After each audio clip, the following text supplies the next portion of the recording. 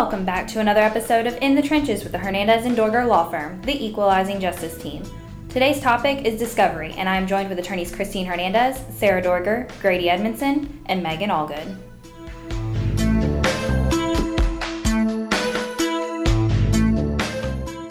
What is discovery as it pertains to any litigation? And then we'll get into the specifics of each individual attorney's primary area of litigation. So Sarah, do you want to go ahead and start?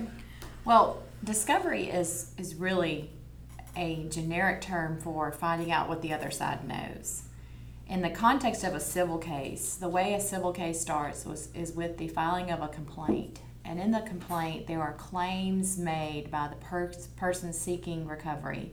And those claims in a civil case can be related to car accidents, can be related to injury claims, can be related to contract disputes, can be related to a number of other tort claims, tort being civil wrongs. There are a number of various civil claims that parties make. And when a civil suit is started, this complaint gets filed. The person that is sued becomes the defendant, and they have the right to assert in their defenses, denials of liability, denying that the person is entitled to recover the claims that they are seeking. And once that process is over, discovery generally starts. Discovery is the meat and potatoes aspect of the case, where parties start to find out from each other what they know. A defendant being sued in a civil case, they want to know what the plaintiff has to support the claims that he or she makes or that the company makes. They're going to ask for documents. They're going to ask for written information, written questions under oath, which is referred to as interrogatories. They may ask for a request to inspect. They may ask for a permission to go on a piece of property if a piece of property is at dispute. All of those are what we call written discovery tools that parties use to find out information from each other.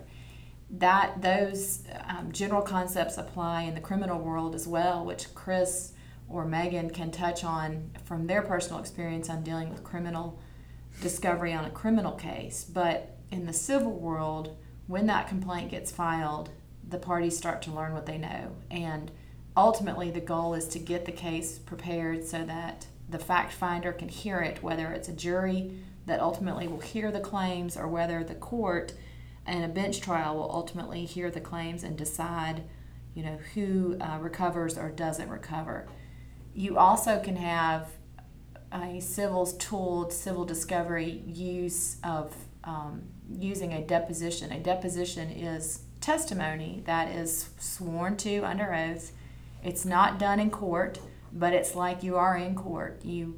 It's like you are being questioned in front of the judge or the jury, and you have to tell the truth. You're under oath just as if you were testifying live at trial.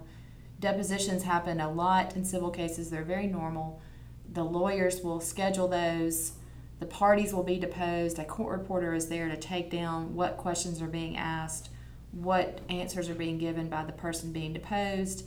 Witnesses, separate and apart from parties, people who are making claims or who've been sued. You have witnesses who may have information about what they know, what they saw, what they observed.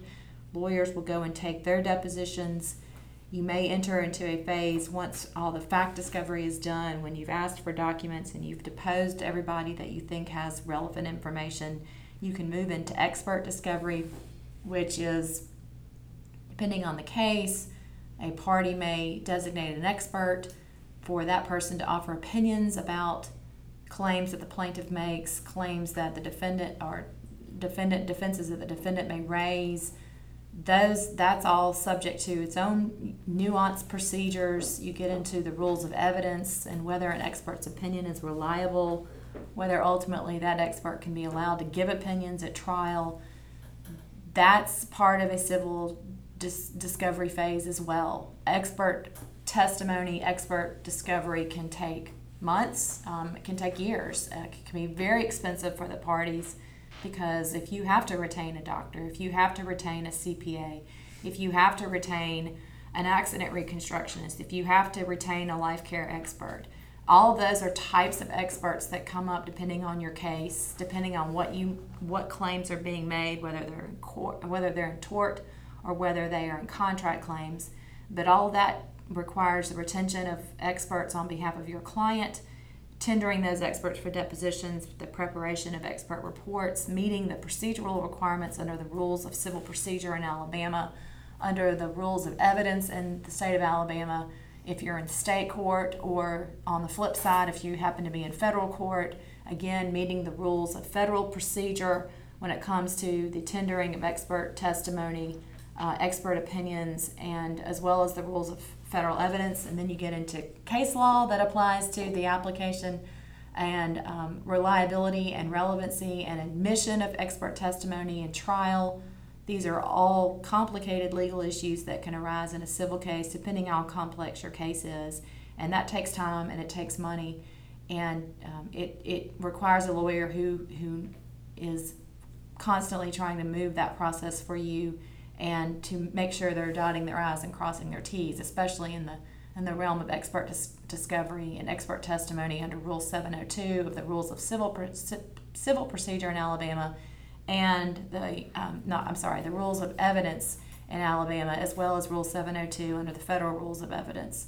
You want a lawyer that's experienced and knows how to lay the foundation to make sure that person's expert is qualified, and on the flip side to try to try to lay doubt as to the qualifications on the opposing side has chosen for their expert. That's legal maneuvering and strategy within the facts that are unique to each set of cases. So that's generally a long topic, a long way to say finding out information. It can go in a number of different ways in the civil world. I've dealt and had a lot of experience in all of those matters that I just mentioned. And then I'll add one other aspect of this discovery process, and that is discovery disputes. You may get subpoenas for documents or for disinterested parties who may have information that's relevant to the civil dispute that you're in. Those non-parties, what we call non-parties, may raise objections to producing information to you. When that happens, objections are filed. Courts will have hearings sometimes to determine those objections. The same type of situation may occur with respect to the parties themselves. One side may ask the other for documents, the other side may object. The lawyers try in good faith to resolve it, but they can't get past it, and that's where the judge has to, again, get involved in the discovery phase of the case and hear a motion to compel or other type of motion related to a dispute related to discovery. So that is how the civil world functions a lot. If you get into a civil case where there aren't a lot of discovery disputes and you're able to get the information that you need, that's good for you and good for the client, and it means you're ready to get the case that much closer to getting ready to be tried. But that's the civil world that I've seen and I've done for the past almost 20 years when it comes to discovery. Okay, so I guess we can move on to the next type of law. So do we want to do criminal next? I'll talk a little bit about the criminal discovery process. Originally, when a person is charged with a crime, they have a court appearance, and that first court appearance is generally either a bond hearing or their arraignment. And once they come in for their arraignment is where you plead not guilty. You're given a copy of the actual complaint or a copy of the indictment or whatever it is that the charging instrument that they have, the state has against you or the city has against you in any of these cases. And in those situations, that's where everything starts, is the charging instrument. That's kind of like the roadmap of where we begin. And then we start asking questions about who saw what and when it was seen and what type of investigation has the prosecution done. And you're entitled to all of that information. You're entitled to witness statements, written statements. You're entitled to recordings if they were audio recorded or video recorded. You're entitled to dash cam video. You're entitled to body cam video. All of those things. You can get video from an ATM machine. You can get video from a gas station or a store. You can get video from a witness that had a cell phone and took a video. You can get that information. You can be able to see all of that.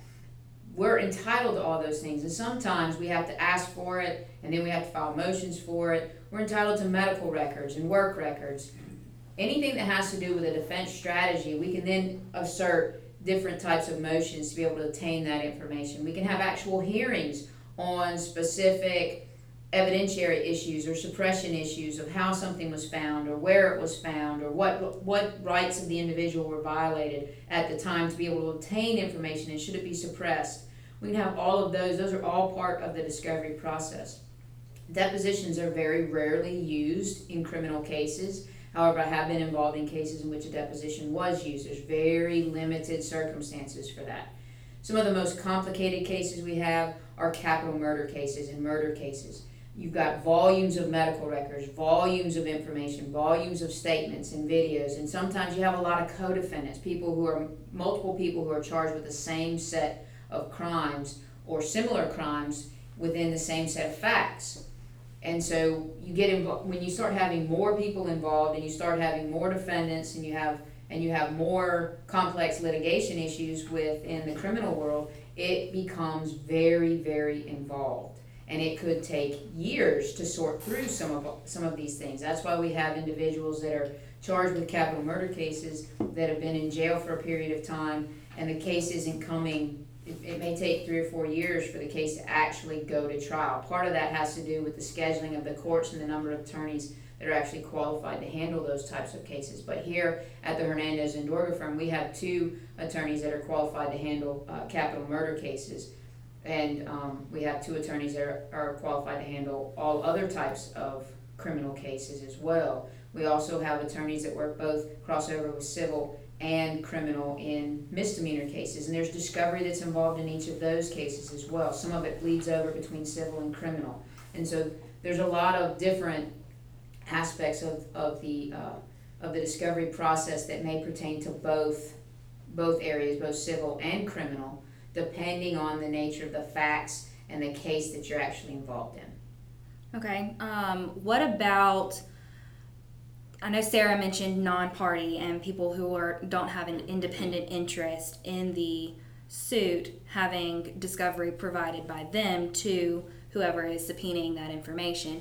Is that some of the same thing that happens in criminal court? Yes, we can issue subpoenas for different individuals that aren't actually parties. They're considered witnesses in some form or fashion. We can obtain that information, and we can also obtain information related to providers, service providers.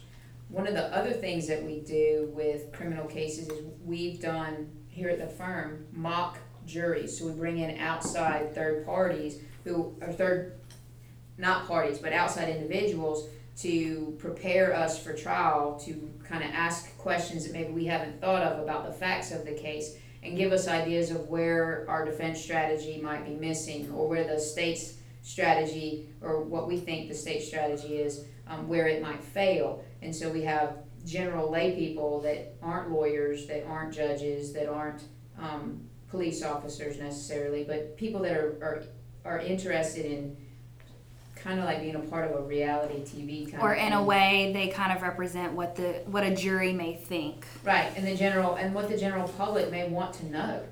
And that's important for us to look at that aspect as well. And that, although it's not a traditional discovery tool, it is a tool that we can use and have used in the past to be able to prepare our clients for trial. Okay. Megan, did you have something to add? Sure. So in a lot of our criminal cases, we will have an investigator that goes out and talks to a lot of the parties that were involved with the case. And a lot of times, speaking with one of the alleged victims or just somebody who was around can lead down a trail to somebody else. That can also lead to maybe a store that the defendant where the defendant was, and we can subpoena that video.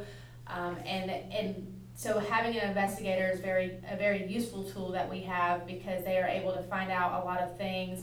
Also, people are a lot of times not willing to talk to attorneys, and so they may not speak with us, but we send out our very friendly investigator and they open up. Another, unfortunately, somewhat too easy discovery tool that we have is social media. Everybody is on social media today, And unfortunately, sometimes it's our clients who is making the other side's job really easy by posting different live videos or pictures of them doing something either unethical or illegal. For one, the live videos, we've had clients who will post a live video of them doing something illegal, smoking weed, something like that. Weed is legal in a lot of other states. Weed is still illegal in Alabama, so that is something that can be used against you. Also in domestic cases, it can be used against you, and it's so easy for the attorney on the other side to just search your name, and now they just have a slew of very easy evidence. So is social media, is it difficult to use in court? I know it's easy to access, but is it just as easy to use in a criminal case, at a jury, or at a, let's say, a preliminary hearing or a YO hearing? It depends. I wouldn't say it's easy to use, but it is possible. It really just depends on if your attorney knows how to keep it, how to get it in and how to keep it out. So you do need to make sure that that is a discussion you have with your attorney, and that you can make sure that if you want it in, it comes in, and if you want it out, you can keep it out. The live videos on Facebook are very difficult to keep out, and that's why I brought up live specifically earlier, because we do have reasons, ability to keep it out, and the live does not have that ability sometimes. And so I would encourage all of my clients to not use live on Facebook, especially my criminal clients, please. Grady, did you have something to comment specifically about social media in your area of practice? Well, it's always a good thing not to put on social media excessive drinking, use of illegal drugs, going out with members of the opposite sex whom you're not married to, and information like that, which will definitely come back to haunt you in a domestic relations case. So I'm going to ask the same question to you. That information is, again, easy to access, but is it easy to use in domestic type cases? It's very easy to use in domestic type cases. Remember, it's a bench trial. Judges have broad discretion on what they will allow in. That's material relevant to a case. And judges normally will allow that type of information in if you can set a basis for it to be admitted in divorce cases or any kind of domestic relations case. Discovery is important, but it's more narrowly focused as opposed to a product liability case. We're focused on what's happened during the marriage of two individuals in a divorce case. So we are interested in finding out all the assets that a couple has acquired during the marriage or may have acquired prior to the marriage that may be subject to division during the marriage. The debts need to be identified, each and every reason why one party should be awarded custody as opposed to the other party. You've got spousal issues such as alimony, so the amount of income that parties make and where that money and funds are located is very important. So it's discovery is a tool that's used to find that information out and to gather that information, because if you don't gather all the assets, then the court can't make a proper division. And the whole goal in a divorce case is to separate the parties as best you can. The other issues that we have in discovery is the use of expert witnesses. And there are three primary expert witnesses that are used in divorce cases. One, it would be appraisers, if there's real estate involved in a divorce. A second would be any psychiatrists, psychologists. They're used normally in a custody situation and visitation issues concerning children. And then you've got CPAs, which there's businesses involved that do business valuations. CPAs will also do valuations on retirement funds, because most families and marriages, the primary assets that individuals acquire during the marriage is either real estate in the marital home place or in their retirement. And those are huge amounts of money sometimes. And so you have to have the information in order for the court to make a proper division of that asset. And so that's what discovery is in family law. And the social media, I can't tell you how many times it's been used in domestic relations. You think something simple as drinking while your baby's sitting in the back of the car and a picture of you out doing it doesn't come back to haunt you. Many people have lost custody because of that. So it's very important to be cognizant of what you're posting on social media. And once it's there, you don't know who's gotten it, and it will come back. One of the other things is we have a lot of clients that are involved in different types of litigation, same-sex couples, whether it's two men or two women. And we also have transgender couples that are involved in litigation, and a lot of the things that people post on social media in an attempt to hurt one or other person, that can come back to haunt you as well. Specifically, if you're saying certain things about certain types of people, and then you turn right around and now you're arguing something slightly different in court, that will certainly be something that's brought back up, and you'll hear it again. Right. Okay, so does anybody else have anything to add about social media and how it affects their individual areas practice law? I do have one other thing about social media. We have a new area of law that's developing, and that is individuals who are forming families who are not married. It's not really brand new because it's been happening for years, children born out of wedlock. However, with the changes in the marriage laws and things like that, more people are creating households and families, and then there's a question of who has what rights to what children and when. And so you're going to see some of that posted on social media, and there's going to be questions in this rally or that rally may show up, and individuals showing up in those particular scenarios. Sometimes they like to play their case out in social media, and they like to get polls from other individuals in their community, and they want to get this opinion or that opinion of how they think, how the community thinks their spouse is behaving, is proper or improper. And I strongly discourage trying your case in the public venue when it's a private matter. And remember, if you're engaged in private, intimate relationship with someone, that is not something that should be videoed and then plastered all over social media for someone else to view. We've seen it come back in criminal cases, we've seen it come up in domestic cases, and the last thing that you want is a group of strangers watching your video of you engaged in some conduct that if you wouldn't show it to your mother, you shouldn't show it to the world. I think that's very true in everybody's aspect. So let's move on a little bit to maybe the more time constraints involved with discovery in different areas. So I know that discovery is a very long process in civil, let alone criminal, especially if it's a capital murder charge or a murder charge. But there are certain deadlines, timelines associated with discovery. How can that affect, a client's case moving forward, or if there's any kinds of disputes in discovery, how that can either put it on the fast track or prolong a case, those types of things. In the civil world, you have two different types of procedure that are going to apply to deadlines. If a complaint is filed in state court, which is the Alabama state court system, either a circuit court or a district court, and the party who is filing the complaint serves discovery, written discovery with the complaint. In the rules of civil procedure, in both of those types of courts, the time to answer that complaint is 30 days.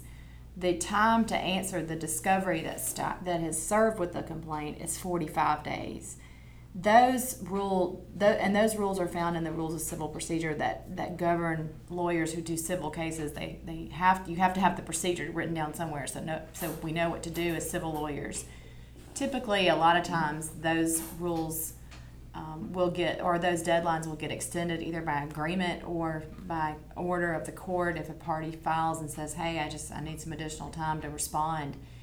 And if the discovery is not filed with the complaint in state court, and it's filed after the parties have appeared and answers have been filed or motions have been filed and related to the dismissal or non-dismissal of the claim, and the case is still going forward, then the typical time to respond to written discovery requests is 30 days. Again, a lot of times those deadlines will be extended by agreement because lawyers, sometimes need additional time for whatever reason. They can't meet with their client's not available when the discovery is due. The lawyer may be in trial and can't meet with the client until they get out of trial in another case. So deadlines in the civil world are set by rules.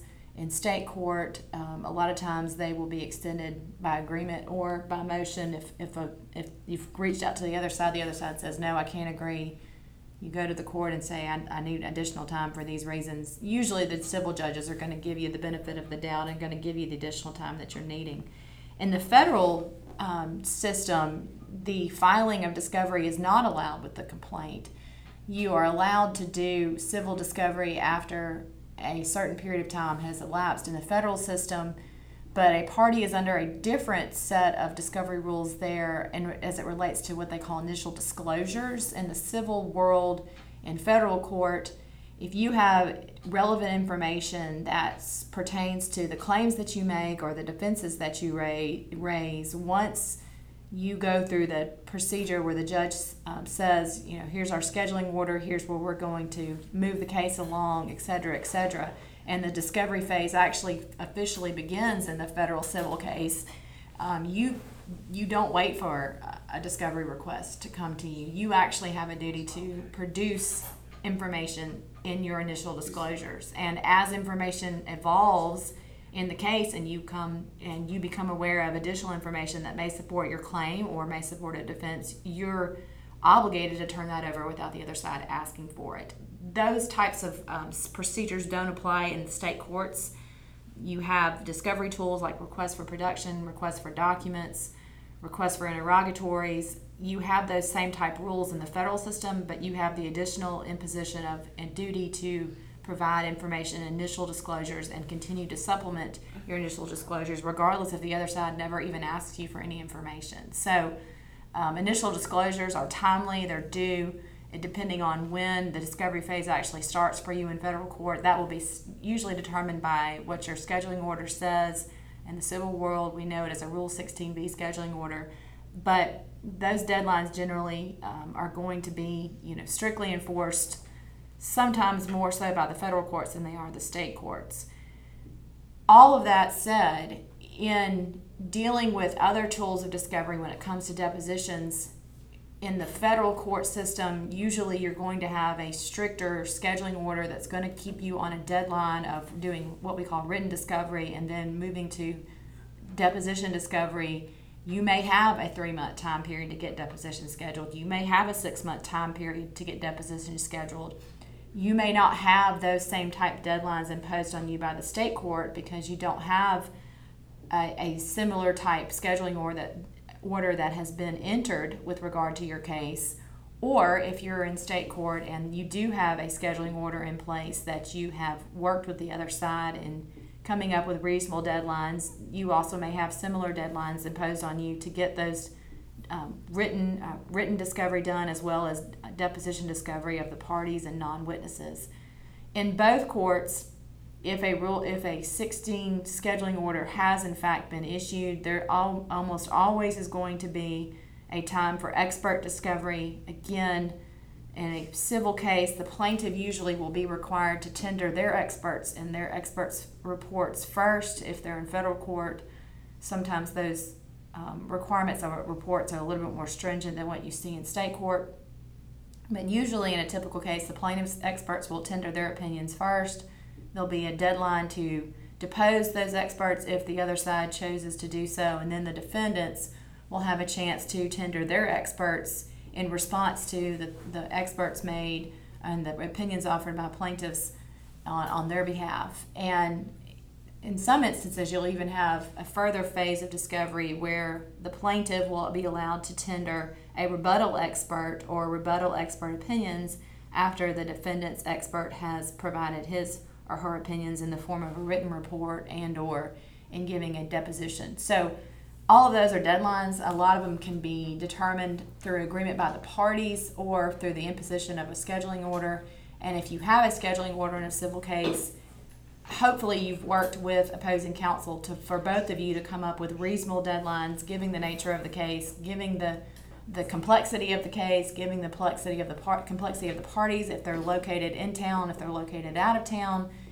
You as a civil seasoned lawyer are going to know and get a feel for how long is it going to take to get this case ready for trial. And if you've got a complicated civil matter, you as a civil lawyer are going to do the best you can on the front end and trying to schedule and manage those deadlines so that you're able to, move the case along, but also give you and your client adequate time to be prepared and be ready for the different aspects of the case and as the discovery unwinds. Okay, so what about in criminal matters? So in criminal, we have scheduling orders, and those orders will lay out when discovery is due. So it's different for the different courts. But for example, in district court, if you're charged with a misdemeanor, we will request the discovery, and the state must provide that discovery. But then in circuit court, when you're charged with a felony, a lot of times, at least in Mobile, the prosecutor almost automatically sends over the discovery to us after the arraignment, and we then have time crunches on when all of the discovery must be provided, because discovery is fluid and new evidence comes about while the case is still pending. But the court will order when certain things are due to the other side. Okay. So, Christine, do you have anything else to add on a criminal side of how discovery kind of moves? No, the only other thing that might take a minute would be if we have to do psychological evaluations. That's additional discovery, but that is really fact specific to the individual cases. Okay. So, Grady, what about you in your area of domestic? Any timeline constraints or anything to talk about specifically in discovery for domestic cases? Yeah, there really aren't scheduling orders that the juvenile court does a scheduling order as to when discovery needs to be completed. The rules of civil procedure basically pertains to discovery in domestic relations courts. I'm going to say that the domestic relations judges are a little bit more lax in the discovery requirements and the time frames. It doesn't mean that you shouldn't follow the rules of civil procedure. They're just, they're more, I guess they're not as well enforced as you would find in criminal cases and other types of civil cases. The domestic relations judges tend to allow information to be discovered that can lead to both material and irrelevant information, and they just they're more open to what you can or cannot ask for in discovery. So, but it's still important to meet the deadlines and to send your request for discovery, file your motions for compel, file your motions for sanctions in a timely manner. It's just not as drop dead time frames in domestic relations as it is in other courts. Okay, so what about, we've talked about civil and in federal court as well as state court. We've talked about criminal. We've talked about domestic. What about probate court? Is probate court have any kind of discovery? Yeah, probate court's subject to the same rules of procedure. Yes. So, and our judge here in Mobile tends to be more particular in making sure that discovery is done in a timely manner. So you really need to abide by what the rules of civil procedure allows. Of course, Judge Davis will also put out a scheduling order after a meeting with the parties on the status, and he will actually put into an order the time frames that both parties have to complete certain tasks, including discovery. Yes, I would say that he's more particular in dealing with discovery matters and putting out a scheduling order.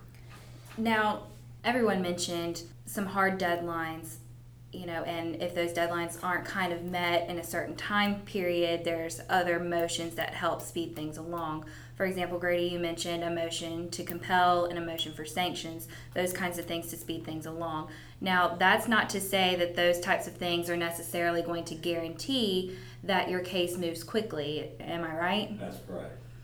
Those motions, again, it's up to a judge to enforce those motions. Once they enter an order based upon those motions, again, hopefully at trial, if the opposing side does not provide the information that they've been compelled and sanctioned in some cases, then the judge should not allow it to be admissible at trial. I can't always guarantee that because they have wide discretion in divorce cases and family law cases. The judge does, and in enforcing his own orders.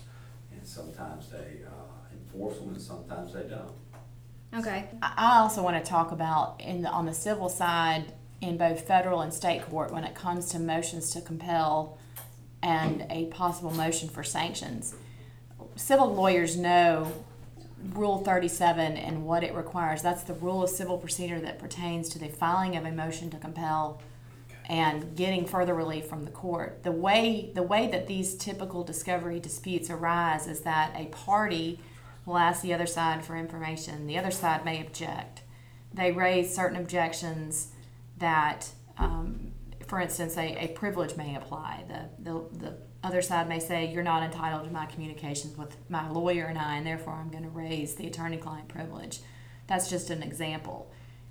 When a discovery dispute happens, the lawyers in state court are required to conference in good faith and see if they can resolve the matter. Usually this will happen in the form of a letter from the other lawyer saying, you've raised these objections. Will you consider a compromise? What about trying to narrow the discovery request if one of the objections are it's too broad or it asks for too much information for too much period of time, it's going to cost us too much to assemble the information.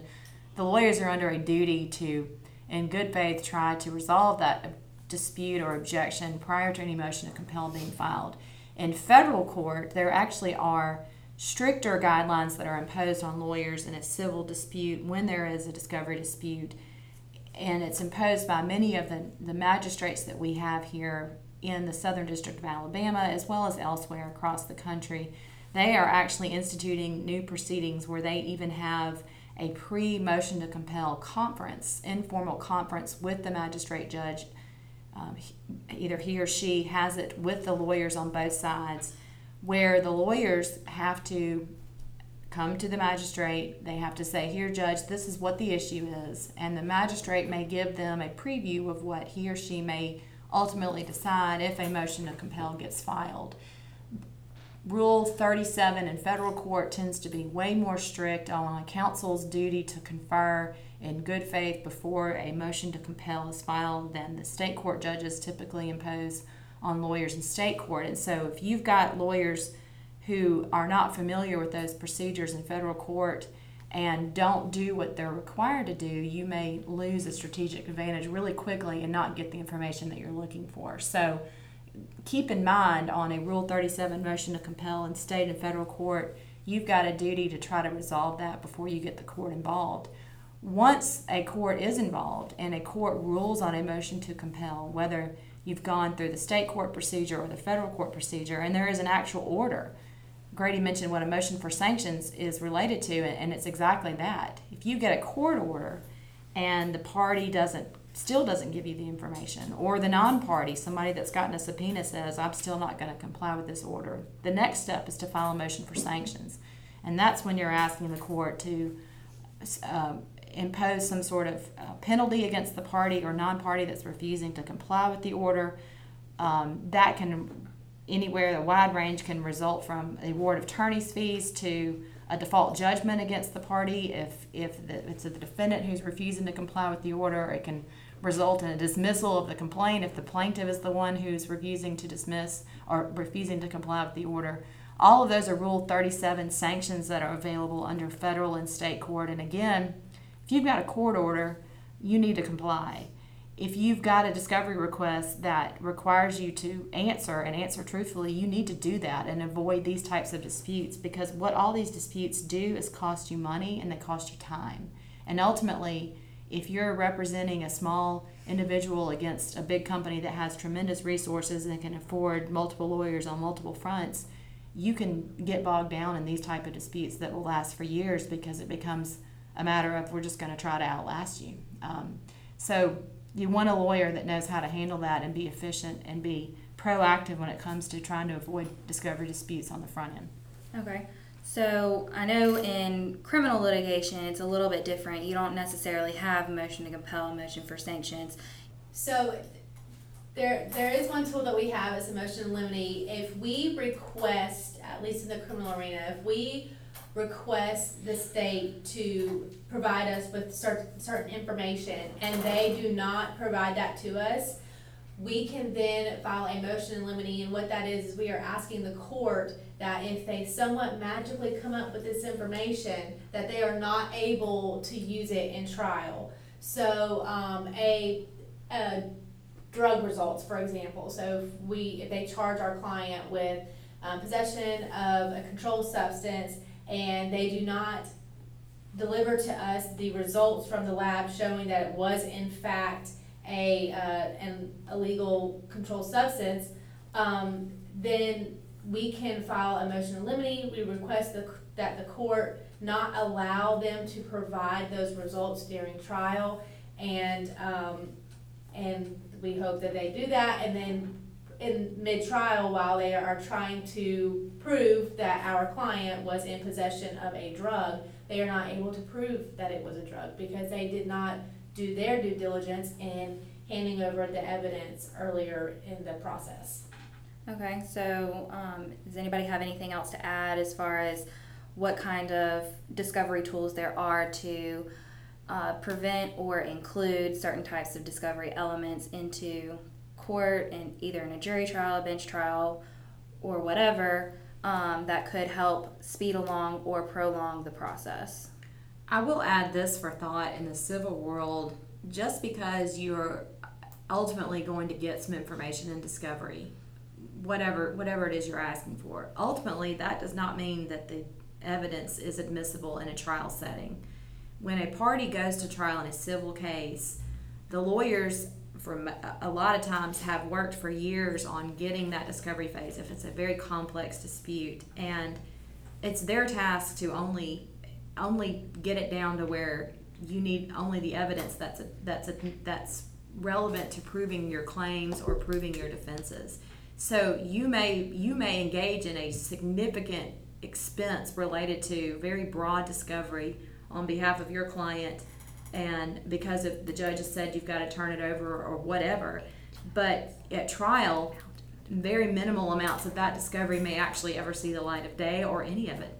None of it could see the light of day. So just because you may ultimately have to produce it in discovery doesn't mean that it's going to be relevant or admissible at trial. And admissibility is a whole separate issue from the broad range of discovery. Discovery in state court and federal court tends to be pretty broad with reasonable limitations, but getting discovery documents or discovery testimony admitted into evidence is a whole different level. And as a trial lawyer and a litigator, it's your job to know how to object and how to try to keep that type of information out when it's not relevant in a trial setting. So keep that in mind, especially for those of you who are going to be engaged in complex, long disputes, civil disputes that can last for several years. And the same holds true in criminal.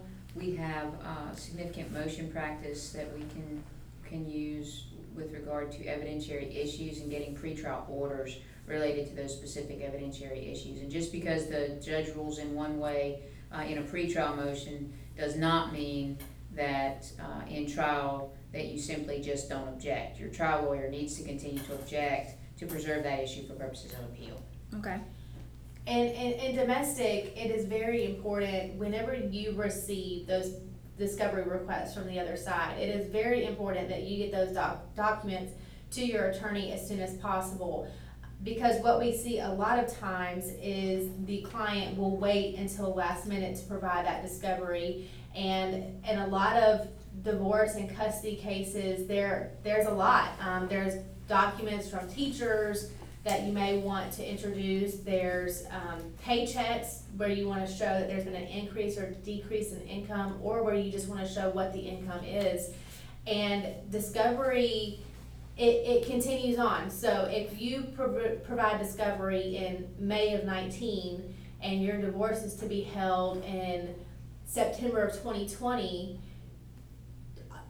you're not excused from giving everything over that was requested from May until September of 2020. You must still continue to hand over that discovery. So if you change jobs, you have to provide that. And if you do not, once you get to your trial, you are looking at potentially not being able to use that evidence. It's often that we have clients who will come to court on the day of trial with photos that we have never seen, and they are expecting us to be able to use that in trial. And there's a very high likelihood that we're not going to be able to, because the other side has not seen them and they requested them. And so as a client, you've got to keep that in mind. Is this something that I'm going to want to use in trial? Because if so, you absolutely have to give it to us, and you have to give us time to go through it, and for us to decide whether or not we want to produce this, if we have to produce this. And if we do have to produce it, you have to give us time to do so, and you have to give the other side time to do whatever it is that they need to do with it. Okay, does anybody else have anything to add about constantly providing information, making sure that you're as completely transparent as possible with your attorney in every step, especially in discovery? Even though it takes as long as it does in most cases, we still want to be able to provide things in a timely manner, correct? That's right.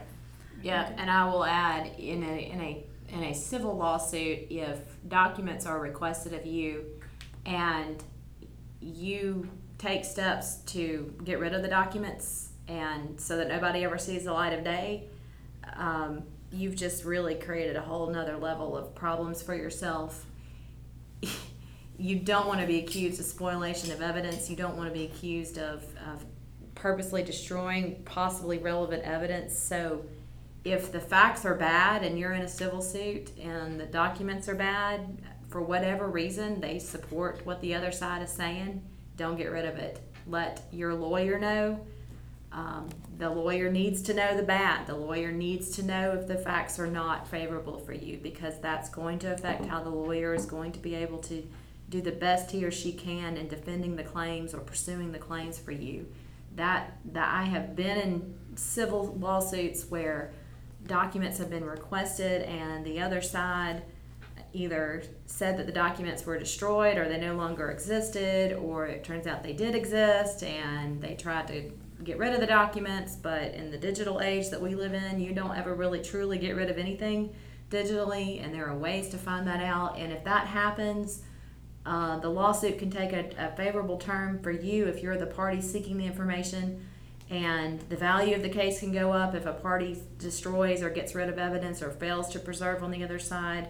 And on the other side, if you're the party that's done that, again, the value of the case for you from a liability standpoint can go up significantly, because not related to what the actual dispute is about, whether it's a car wreck or a discovery of products liability or a contract dispute.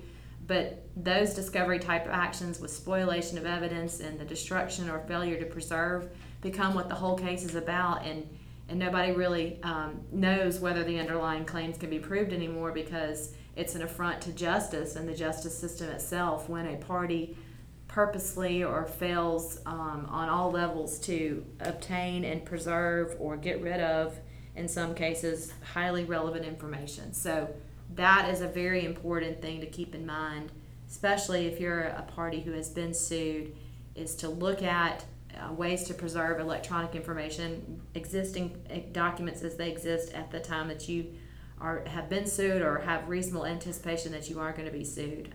Those are big pitfalls that can happen pretty quickly, and so make sure you know and have a lawyer to help you navigate those very sensitive issues in a timely manner.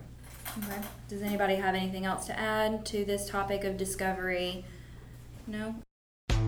Well, that's all the time we have for this episode of In the Trenches with the Hernandez and Dorger Law Firm, the Equalizing Justice Team. Stay tuned because we will be posting bi-weekly. No representation is made that legal services performed are greater than the quality of legal services of others.